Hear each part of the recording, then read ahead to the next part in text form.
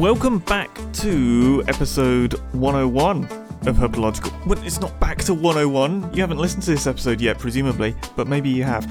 Either way, it's episode 101 of Herpetological Highlights, and rather appropriately, we have an episode about learning. I'm Ben Marshall, and co-hosting, as always, is Tom Major. So learning, right? 101. I don't know where the association between 101 and basic learning stuff comes from. That is really a good point. I didn't really know what you meant when you said appropriately this is about learning. I was like, how is that appropriate? But yeah, Monitor Lizards 101 would be a good name for the episode, actually. I think there we go. Anyway, yeah, we're doing an episode about learning.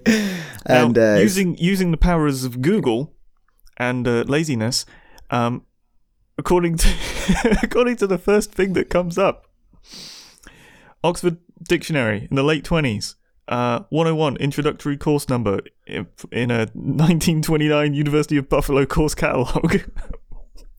Wow.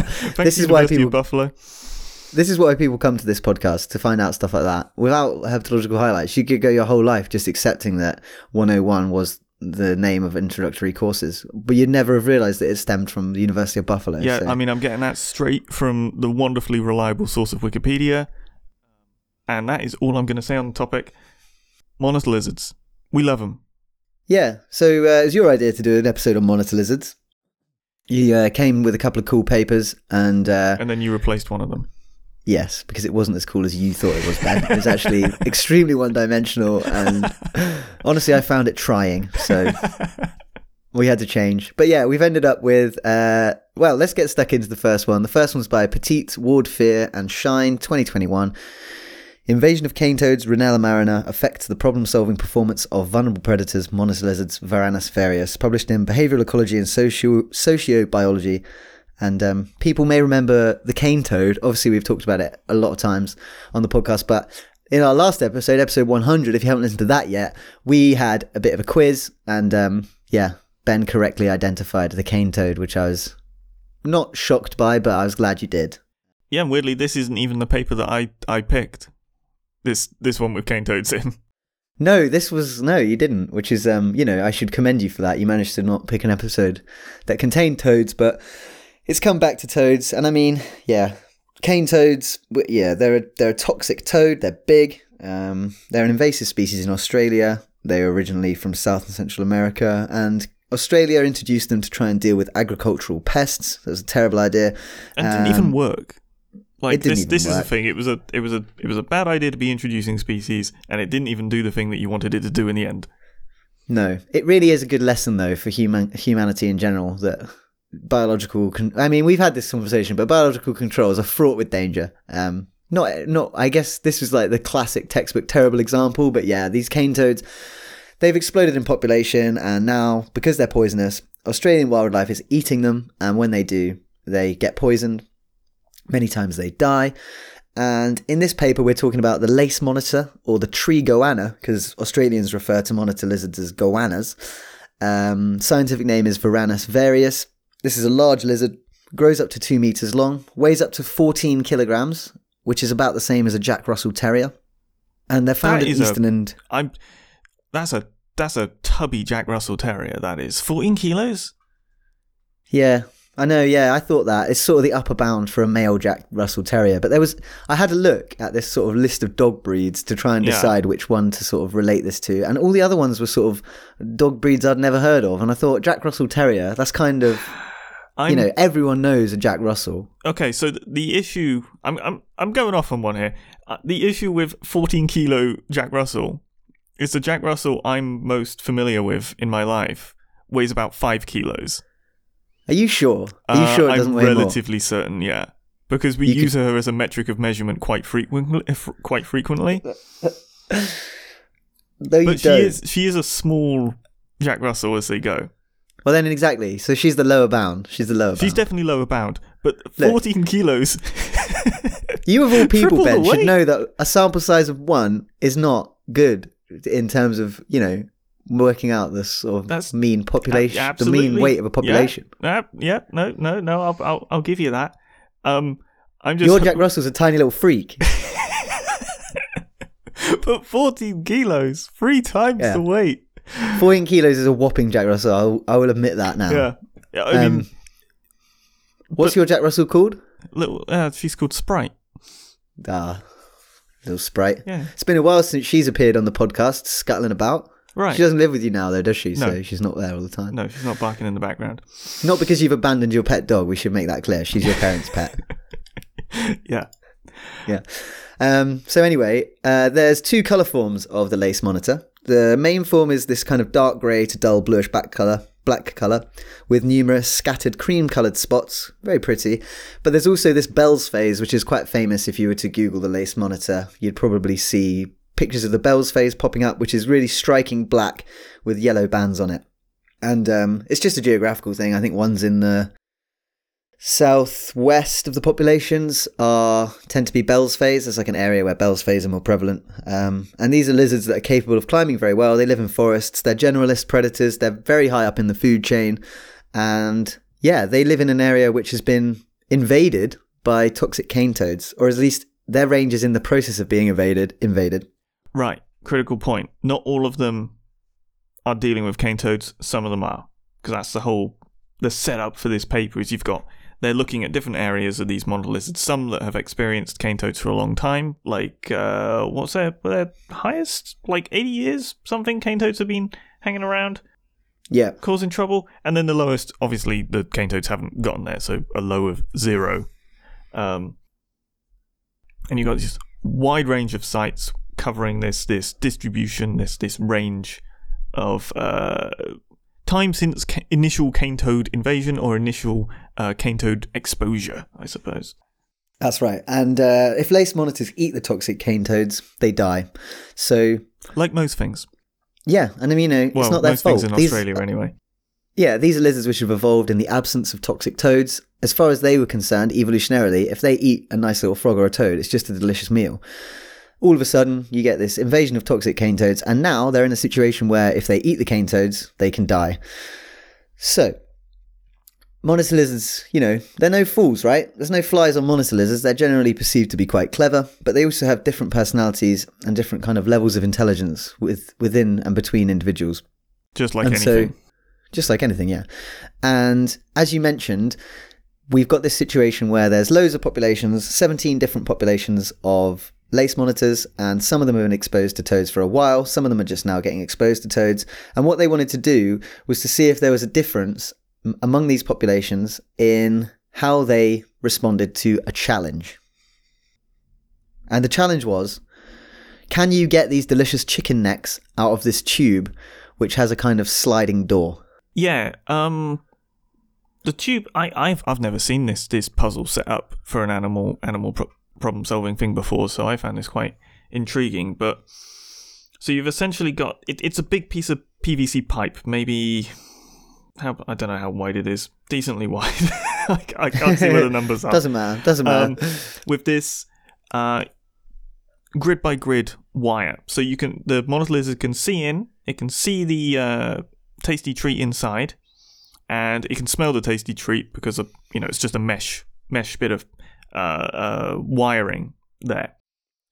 And all the monitor lizard has to do to get the treats is rotate this section of wire, and there's a gap in it, so it doesn't go all the way around the tube. So if you rotate the whole thing round, there'll be an opportunity to get its head in and get the chicken necks from inside. But it's a rotational sort of job needs to be done before it can do that. Yeah, that's right. So it's sort of a weird twisty kind of, the door slides around the tube, right, doesn't it? It's like a mesh door that slides around the tube, and once they've opened it, they can get to those delicious chicken necks, which is another thing I've not seen in one of these papers before. Chicken necks used as bait. I mean, I guess it's as good as anything else. They like chicken. Hey, I mean, a lot of these monitor lizards seem pretty food motivated and seem pretty keen to get the chicken necks, so I ain't gonna question that choice. No. And so, they basically deployed these challenges, and every time they put a pipe out, they would put a camera trap by it. And then they were looking to see, basically, if there was a difference between the different populations of monitor lizards with or without cane toads, or with different lengths of time with cane toads, and see if they behaved differently when they were faced with this challenge. And they had 30 wild monitor lizards engaged with the experiment, which is pretty awesome, to persuade that many wild animals to do your study without, saving yourself the effort of keeping them in a lab, and, you get to study a wild animal and how it behaves, which is always cool. And so, yeah, they did see a difference. There was actually a decline in the seeming problem-solving ability of monitor lizards. So the relationship was, the longer that cane toads had been in an area, the less good the monitor lizards seemed to be at solving the problem, at getting the chicken necks out of this pipe. But why? So on the face of it, you'd think, okay, well, if there's less monitor lizards going up to the pipe, working out how to open the door in cane toad areas, that just means that the monitor lizards have been made stupider by the arrival of cane toads. That's the sort of suggestion. I mean, because the other bit they recorded was how long it took to solve the puzzle if they did succeed. And that followed the same pattern, with the ones that had been exposed to cane toads for longer taking longer to solve the puzzle. Yeah. So that does seem like a relatively open and shut case. And I was quite surprised reading the discussion that wasn't really the route they went down. To me, it just seemed like straight up, where the cane toads have come, the monitor lizards have become dumber because the clever ones have all been killed by eating cane toads. However, they approached it... You've got to admit, what you just said sounds pretty counterintuitive, doesn't it? It does, yeah, it does. Because it's like, okay, you've introduced a new problem for these lizards to solve, and they've all become stupider as a result of surviving having solved it. It's like, right. It's not really a very acceptable outcome. It doesn't make sense to me. I think it's not logical. Not very parsimonious. So, it's not. And you know what they say about parsimony, Ben? It's the most parsimonious that's usually right. Oh. That's what they say. Mate, that wonderfully succinct saying. That's phylogenetics 101, mate. That's most of science 101. Yeah. And so what they suggest is that actually, rather than having just got straight up stupider, the monitor lizards which have survived, because bear in mind, if you eat a toxic toad, it's game over. You get one shot and you're dead. So what they think is that actually, when the toxic toads have arrived, the most bold monitor lizards have just rocked up and straight away eaten a toad, and they've died as a result. So the cane toads have selected against these like bold, brazen monitor lizards. And so what you're left with is the kind of more cautious, maybe you could say. Yep. A little bit less risk, maybe more risk averse. Yeah, more neophobic, afraid of new novel things. Yeah, neophobic. So lizards which are a little bit more cautious, a little bit less prone to taking risks, a little bit more shy maybe, have been selected for, and the bold ones have all been exterminated, which is kind of an interesting dynamic to have created in your apex predator. You've gone from having a bold apex predator to having a kind of sheepish, scared, cowardly apex predator, if you will. And I think that the thing is, we have no idea, right? You always think, one of the points they make in this paper is, when you measure the effect of an invasive species in terms of its negative consequences, you try and look for population declines, right? It's like, okay, well, the cane toad came in and now, there's less lace monitors, therefore that's a negative impact. But in these areas, and they haven't published this data, but they mention it, they think that the populations of monitors are more or less the same now. I mean, there was probably an initial crash, but they've come back up. And they suggest that that's because the effects aren't actually measured in terms of the population numbers. Mm-hmm. They're measured in terms of the behavior of the animals that are in those populations. And that poses a really interesting question. If you're living in an area where your apex predator suddenly massively, on a population scale, changes its personality, what does that mean for you as a prey item? Is it going to change? Because obviously all we're seeing is a tiny fraction, a tiny cross-section of their behavioural change. They're like less willing to engage with, and they're taking longer to engage with a challenge. Well, a very specific challenge though, isn't it? A very weird PVC pipe in a wild environment sort of challenge. Like, it's... I love that it's done in wild environment for this point, but they also bring up, hey, you've got all these different variables flying around and all these different sort of confounding things which are quite hard to control for in the wild. That doesn't undermine anything at all. If anything, I'd say having it in the wild does the opposite, but it's... Yeah, you don't want to overgeneralize. No, yeah. But there, it's still, what remains is this question, okay, so are they going to be eating different things? Are they going to be hunting in different ways? Is it going to have a cascading effect on the rest of the food web? And to be honest, we don't know the answer to that question. That's kind of a very big one that would be interesting to try and work out a way to unpick. Yeah, I think the whole cane toad introduction thing is super intriguing because it is this, it's not a very pleasant experiment going on, but it is still going on and is dynamically changing before us. Who knows? And how do you even ID some of these cascading effects? It's so difficult. Yeah, they've done a really good job at trying to unpick problem solving ability here, but there's still so much more going on, isn't there? This is one very specific puzzle. Yeah, I mean, it would be cool to see. I guess you could do a diet study of, like, if you've got museum specimens of monitors from these areas and then compare that to the gut contents of today. It could well be that maybe they're just not eating frogs and toads anymore. You just don't know. Yeah, could be that. Could be they're shifting their movement. Could be their body sizes are changing. It just adds up and adds up and adds up. Although I think they did double check body size here. Among the 16 successful lizards, time taken to complete the puzzle differed significantly with time since toad invasion, but was not affected by body size, nor by the interaction between number of years since toads invaded and body size. So it's not a case that it's just smaller ones doing better or worse. It's actually across. Larger lizards did have higher success rates, but not on the latency. What? It's getting a bit confusing. Larger lizards were better at solving the puzzle. Yeah. But they weren't quicker at solving the puzzle. Right. You get me? Yeah. So they were good at doing it, but bigger didn't lend to faster, just higher success rates. Yeah, I don't know. I think that bigger thing's a bit confusing, really. Does it matter? I mean, it does to counter the point of okay, are you having smaller or larger monitor lizards surviving? It opens the doors for lots of weird interactions with, they're gape limited predators, yeah? And cane toads are larger. Is there going to be a skew between, so you've got bigger monitor lizards being better at problem solving, but also potentially more likely to be able to take a large cane toad, which is going to give them a large dose of toxin that will knock them out immediately. They didn't find any sort of interaction, but you do have that in the back of your mind of how do the diets change within a population, making them less or more vulnerable to an invasive toad. Because you were talking, you're talking about how these cascading effects occur. They're not going to happen to every single monitor lizard uniformly either.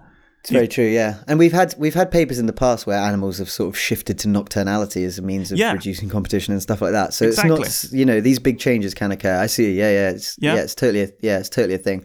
So I mean, to be honest, this is one of those papers that kind of creates a lot more questions than it answers. Nevertheless, we do now know that there's been a change. The monitor lizards are less sort of curious, less bold, it would seem. Right. Although, it's always hard to say, in animals. I always find it kind of funny. I mean, I just did it, but sort of describing as an animal as shy is kind of a weird one. It's it's very human emotion. Yeah, it helps you think about it, though, doesn't it? Yeah. But then you throw in the alternative if maybe it's just less motivated to participate in some weird, novel puzzle-solving thing. So it's difficult to pick apart, but like you say, super, super interesting because it primes a whole bunch of... Oh, you just want to know more, don't you? You want, yeah, instantly. It's so grabbing. It is, and so basically, when I was researching this paper, I did a Google search on the distribution of some monitor lizard, right? And for some unknown reason, the first hit that I got on Google was this website which was describing how to remove monitor lizards from your home. What to do if you've got a problem with monitor lizards invading your house, basically. That seems pretty standard, right? And I clicked on the article and it immediately became clear. It wasn't actually about monitor lizards. It wasn't clear exactly what lizards they were talking about. I think this is an article which is meant for people in countries where there's a lot of geckos coming in the house. Mm-hmm, But the photographs they used to describe the different species were hilarious. Like one of them was a chameleon. Oh yes, the lesser Varanus chameleonsis. Yeah. But yeah, do you want to hear some of the ways in which they suggested you can avoid lizards in the house? I would love to hear these alleged ways to prevent lizards coming into your house. Alleged key term. So apparently eggshells is a good one. What, eggshells? And this is their reasoning, yeah? Eggshells contain sulfur that causes a burning sensation to the lizard's abdomen. What? Yeah, and then it says, in addition, the smell of sulfur in eggshells is reminiscent of a bird's beak, the lizard's natural predator. Why would birds' beaks smell of sulfur? This discourages lizards from entering an area with eggshells. Also, do you want to live in a house that stinks of sulfur? Yeah, but how much do eggshells even stink? Like, that's ridiculous. Well, rotten eggs can get pretty potent, and that's when they smell sulfury. Yeah, I mean, it's a stupid thing. It's like make your house stink of sulfur, and that will stop lizards and also your friends and family from visiting.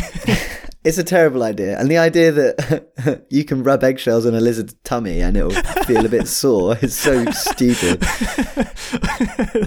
You see a gecko cruising into your house, you just scoop it up, start rubbing eggshells on his belly. Yeah, that'll teach you. Move along. The lizard's like, I'm not coming back here. And, okay, there's some other ones. So another one that apparently works is shallots. Green onions. Shallots. Yeah, spring shallots onions. Shallots and spring onions are different. Are shallots they? Shallots are like mini onions. Okay, mini onions. Yeah. So shallots are an eco-friendly natural lizard repellent, it says here. Cut or grind some shallots, place them in locations where lizards have been sighted around the house. Like eggshells, the sulfur content and smell will repel the lizards. So that lizards are like discount vampires, are they?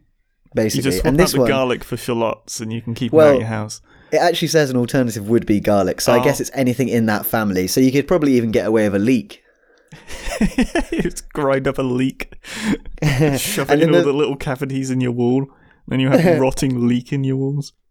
It's crazy. And this one, which was my favourite, which one, you got to pay attention to this one, right? Because there's a few steps, all right? And there's a few steps in understanding how it works. So lemongrass. So research, we're talking about research now, has proven lemongrass's effectiveness as a mosquito repellent. Okay? So that's proven. Yep. Lizards love to eat mosquitoes. So by reducing the mosquito population using lemongrass, lizards will have difficulty breeding as you've gotten rid of their food source.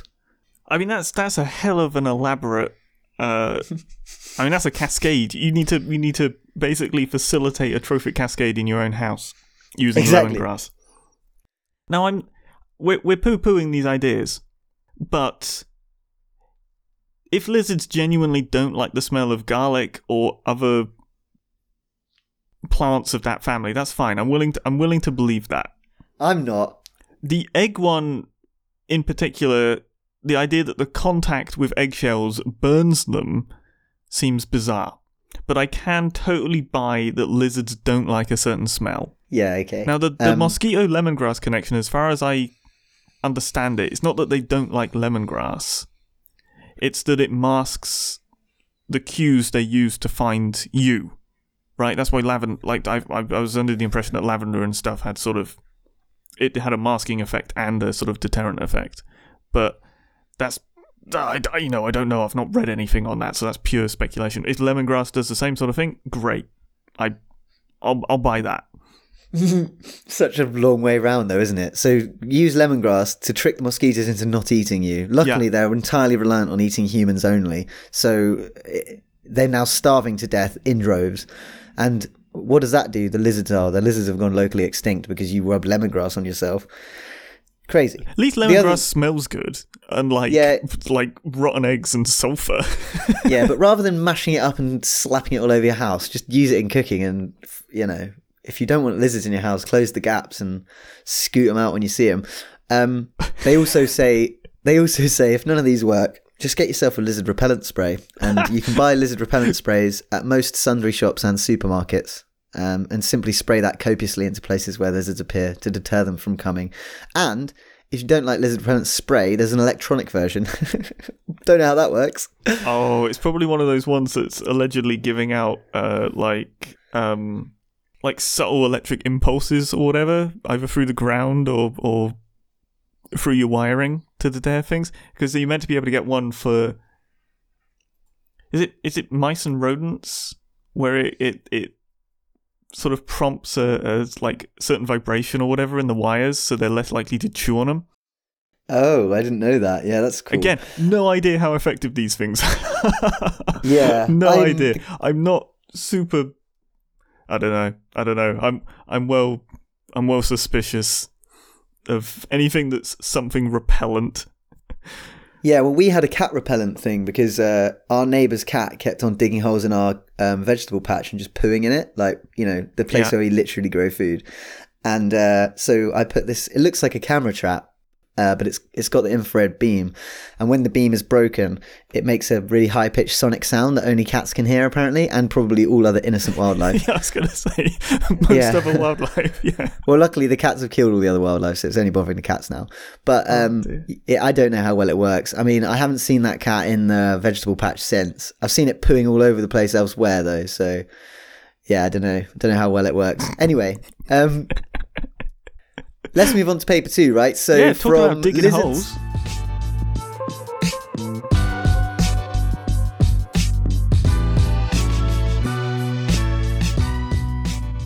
Yeah, from lizards coming out of holes, cats digging holes in vegetable patches, we've got a paper all about holes. So this is Doody, Sunnickson, James, McHenry and Clulo, 2021, Ecosystem Engineering by Deep Nesting Monitor Lizards, published in Ecology. So what's an ecosystem engineer, Ben? Like a beaver.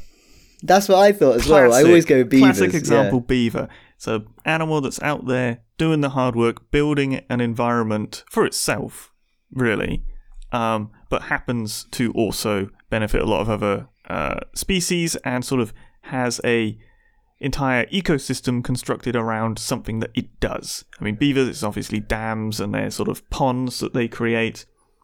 I have a feeling that beavers' pond creation and stuff is a little bit more deliberate than just accidental, it happens to have all these other things. I think it's all a little bit more deliberate and purposeful, but I'm not super knowledgeable about beaver intentions.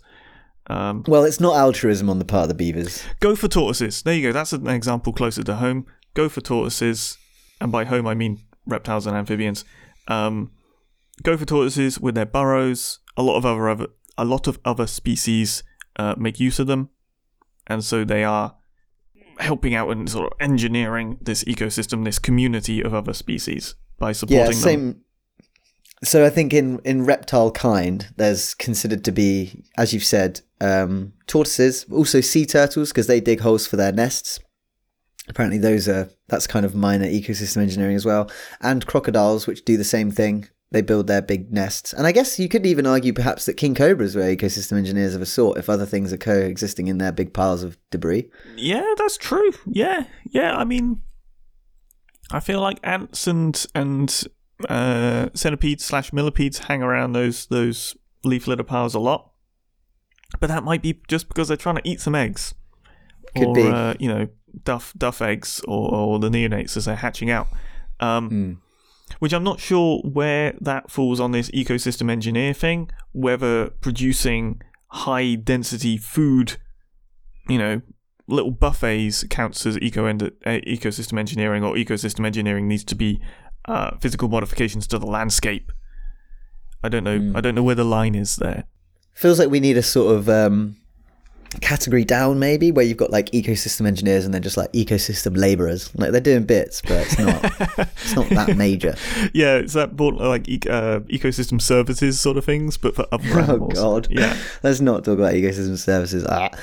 So yeah, the yellow spotted monocer we're talking about in this, Varanus panoptes. This is a big old lizard. Actually, not that big. It's not as big as the one we were just talking about, but it's relatively large. 1.4 meters in length. It likes riparian areas, so catch it by the river, floodplains, lives in tropical Australia. We're also talking about Varanus gouldii, or the sand goanna, which is a slightly smaller goanna monitor lizard that lives in the same area. But yeah, we're still in Australia. And It was 2012, and this research team were studying monitor lizards, and they discovered that these yellow-spotted monitor eggs were being buried in nests at depths of up to 4 meters down, which is extremely deep, and they reckon it's easily the deepest vertebrate nest on Earth. Which is fascinating. Just as a general, I mean, I don't think I've ever really thought about how deep, in general, vertebrates burrow. But the fact that it is suggested that it's this monitor lizard as opposed to like some sort of special weird mole or something, or like a weird Sicilian, is kind of interesting. Yeah. But also really hard to study. So I've got a little bit of like, maybe there is a weird Sicilian that likes to dig nest chambers 5 meters down, but it's really hard to find because it's 5 meters under the ground. Yeah, totally could be true. Yeah. Don't know what they would be to eat down there. But other Sicilians. So these monitor lizards, they're basically digging these deep, deep holes, and they're sort of helical, right? So it's like a big twisty spring. It looks like a spring, yeah, with a little burrow chamber at the very bottom. And they have some awesome figures in this which show the kind of what you end up with if you have lots of these burrows close to each other. They have like 3-dimensional plots of the earth underneath. And if you just imagine, right, someone had taken about 40 springs and just placed them all upright next to each other. That's what the underground looks like in this area. Oh, wow, yeah, a mattress of, monitor holes. And what's also amazing is that when the babies hatch, because the babies are being laid at the bottom of these holes, the eggs, when they come to hatch, the babies don't follow the twisty, windy nest chamber up. They just burrow directly straight upwards, vertically into the soil. And they have to come through between 2 and 4 meters of just soil to emerge, which must just be insane for the baby monitor lizards. Like, what an undertaking is your very first act of life on Earth. That's some precocial lizards right there. You could say that again. Yeah. So, what was also interesting about these holes was that there was a lot of evidence of communal nesting and what they term traditional nesting, which is where monitors in a population are all coming back and laying their eggs in this place. And they found that some of the warrens contained over 100 clutches of eggs, which have obviously built up over many, many years, which is fascinating. It's phenomenal. Their figures in particular illustrating the density of these burrows and the reuse and the whole sort of community angle and community nesting and returning is just, yeah, it's phenomenal. I mean, what's the largest one they're suggesting? It's like 120 meters or something outrageous. So whoa. Where is the warren sizes were not precisely measured, but ranged from 2 to 120 meters squared. Like that's a monitor lizard city at that point, isn't it? Yeah. I mean, imagine really that obviously, I assume that the density of burrows, warrens changes, but even so, like how perforated the ground must be over 120 meters. Yeah, and you can see in their figure, the area where all the holes are is kind of like red sand, and then it looks like there's sort of a more scrubby area behind. So maybe they all nest in like particular areas where there's good soil, and then maybe you wouldn't get nests for, I think it looks like there's like a collection. Yeah, and then like they're elsewhere, deliberately concentrated to areas of good ground for burrow making. Yeah, exactly. Yeah. But, inside these burrows, it's a really nice situation for many animals. You're talking about under the ground, there's warm, moist conditions, a constant 30 degrees approximately, around 3% moisture, and nice loose soil, which has been loosened by the activity of yellow-spotted and Gould's monitors, which is apparently ideal for eggs of other species. So you end up with a situation where loads of other animals are living in these burrows. So there's snakes, geckos, skinks, other monitors, smaller monitors like Varanus acantharus, the spiny-tailed monitor, they go down there to nest.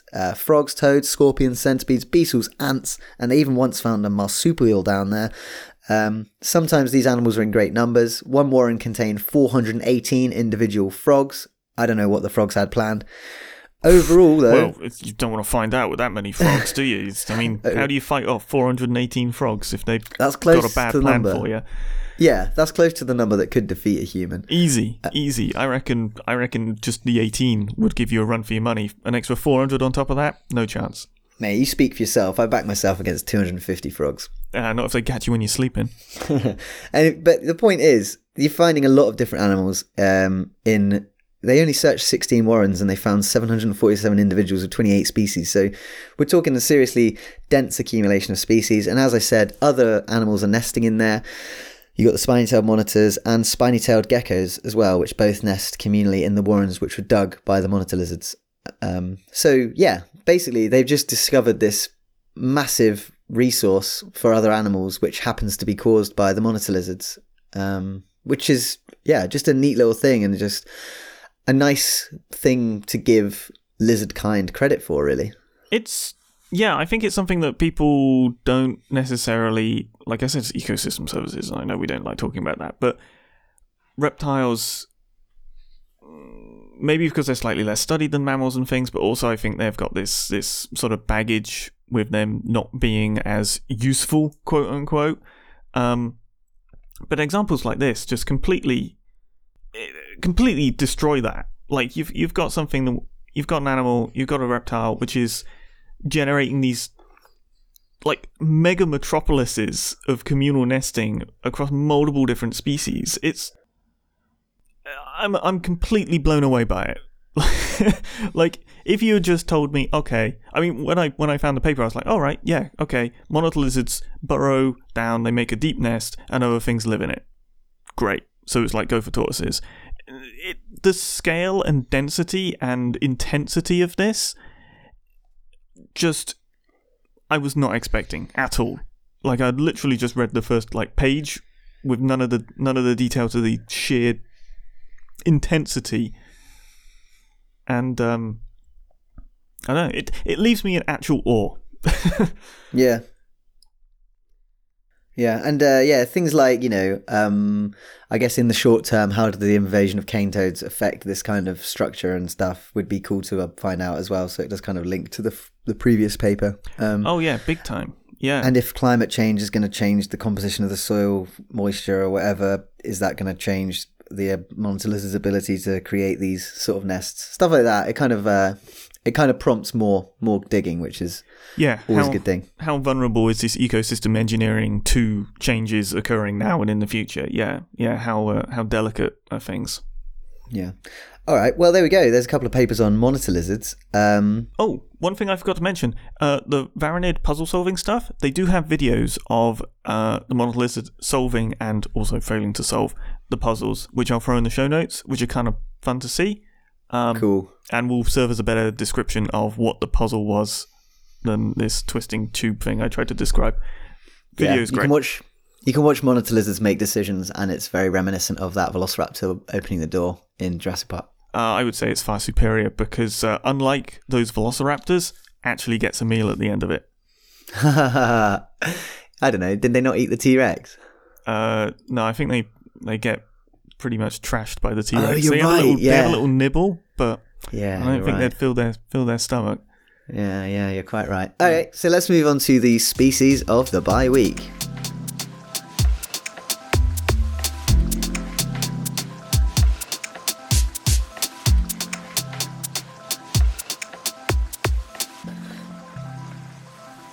Okay, so this one is by Garcia Vasquez, Claus, Gutierrez Rodriguez, Cazares Hernandez, and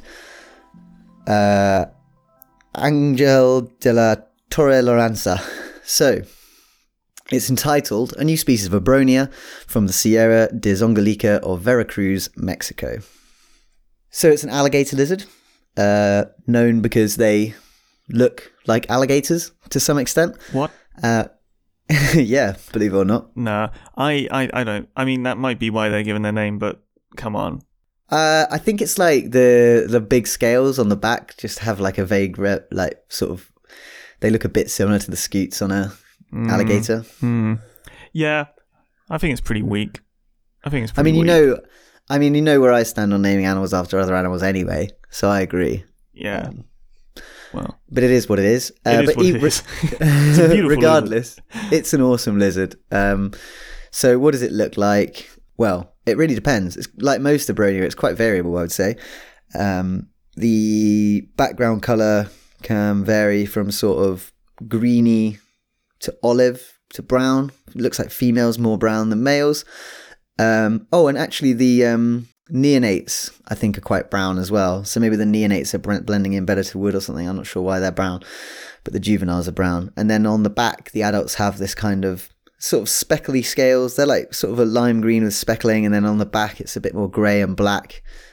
But the very characteristic sort of large scales on the back, which give them a tenuously alligatory appearance.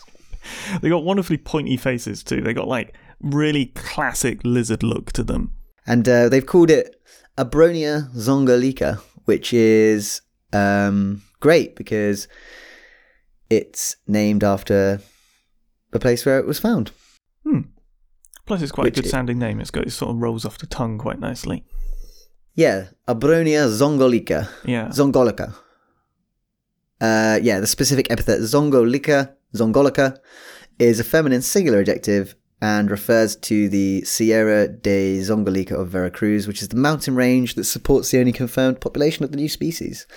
Oh, cool. And in the Nahuatl language, the name Zongolica is derived from the words Songcolican or Songcolehucan, which roughly translates to where hair is braided, which is kind of cool. I don't know whether that refers to the topography in some way or whether it was just a historical thing that people would braid hair, I guess. But either way, it's a really beautiful name. Yeah, and they're not monstrous lizards. What are you talking about? 10 centimetres long-ish? Yeah, quite little, which is pretty 10 centimetres, that's very small actually, isn't it? Right. For alligator lizards, I feel like it's on the smaller side. Yeah. And they are occurring in protected areas, which is good. Not quite as intensely green as some other alligator lizards. I think that's worth mentioning. They're not as intensely lime green. Sort of more muted yellowy greens. Yeah. Yeah. Just trying to see if there's anything with regards to their ecology. I don't think there is. I don't think we know anything about their ecology yet. But generally these alligator lizards are sort of arboreal, and they're found in trees that have lots of epiphytic plants. So it's fair to assume that these guys are probably doing a similar thing. Yeah, they got a little bit about active during the day potentially, that sort of stuff. But it's all sort of based on it's based on influences from other alligator lizard species. So it's there's still a lot to learn. Shall we put it that way? Yeah. Oh, and they eat insects. Delicious. Always tempting. It's a viviparous species, so it gives birth to live young, and it gives birth to live young in the spring. And the only one that's ever given birth in captivity gave birth to 4 neonates in early May. So there you go. Live bearing, which is cool. Cool. Yeah. All right, sweet. So species of the bye week, Abronia zongolica. Excellent. Beautiful lizard. Yep. And do we have any other business? I certainly don't. And if I do, I've forgotten it, and it's clearly not relevant. I've just got one thing, and that is to say a big thanks to our newest Patreon, Amanda Snow. So thanks very much, Amanda. Big up. And one thing I'd also like to say is if you're listening to this on an app, if you wouldn't mind taking the time to give us a little review, you can click the 5 stars thing on Spotify. Just make sure it's 5 stars. And thank you. Are people listening to this on Spotify? Is that something people do? I don't know, actually. Do they get ads? No, you wouldn't get ads. Are you sure? Unless if you've got premium Spotify, you don't get ads. Right, but if people are getting ads during this, there are plenty of platforms that you should be able to listen to this without ads if your platform is giving you ads. They are not ours. We don't get money. They are nothing to do with us. Yeah, we don't add. We don't add. But if you do want to contribute to the podcast, you can. Patreon.com/herphighlights. And we are extremely grateful to all our patrons. Amazing bunch. Just, wow. Great. And yeah, I don't think there's anything else to add, really. We're on social media if you want to share anything with us. If you've seen a paper you think is interesting, if if there's something exciting that you want to draw our attention to, or if you've got questions or anything like that, you can email us as well, herphighlights@gmail.com. And yeah, I think all that remains to be said is thank you for listening. Yeah, thanks for listening.